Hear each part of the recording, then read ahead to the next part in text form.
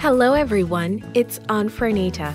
Today's story is called First Things Last. The memory verse is from Mark chapter 10, verse 43. It says, "Whoever wants to become great among you must be your servant." The message is Jesus wants me to put others first. Think of a time when you wanted to be first. Were you in line or playing a game?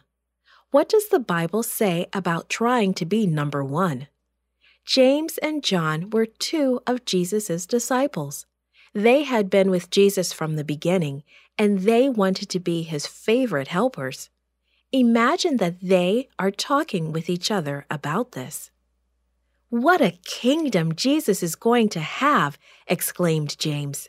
"It will be richer than any kingdom that has ever been."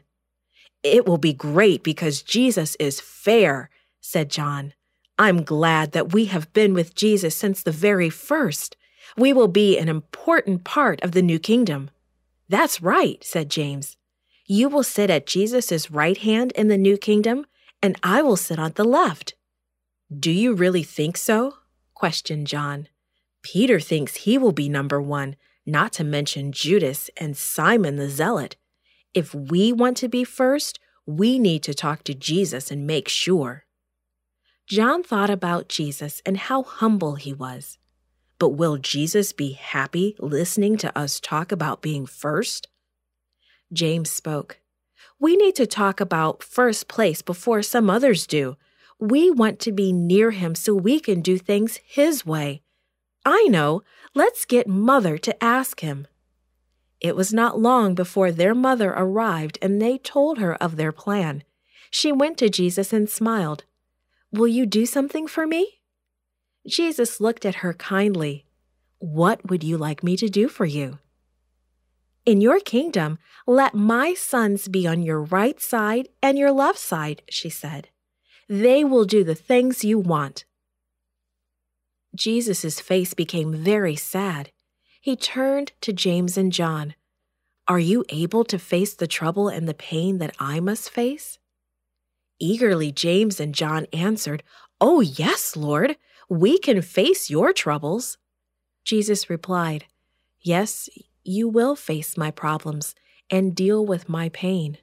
But I must tell you that it is not my job to give out positions in God's kingdom. My Father has a plan for each of you.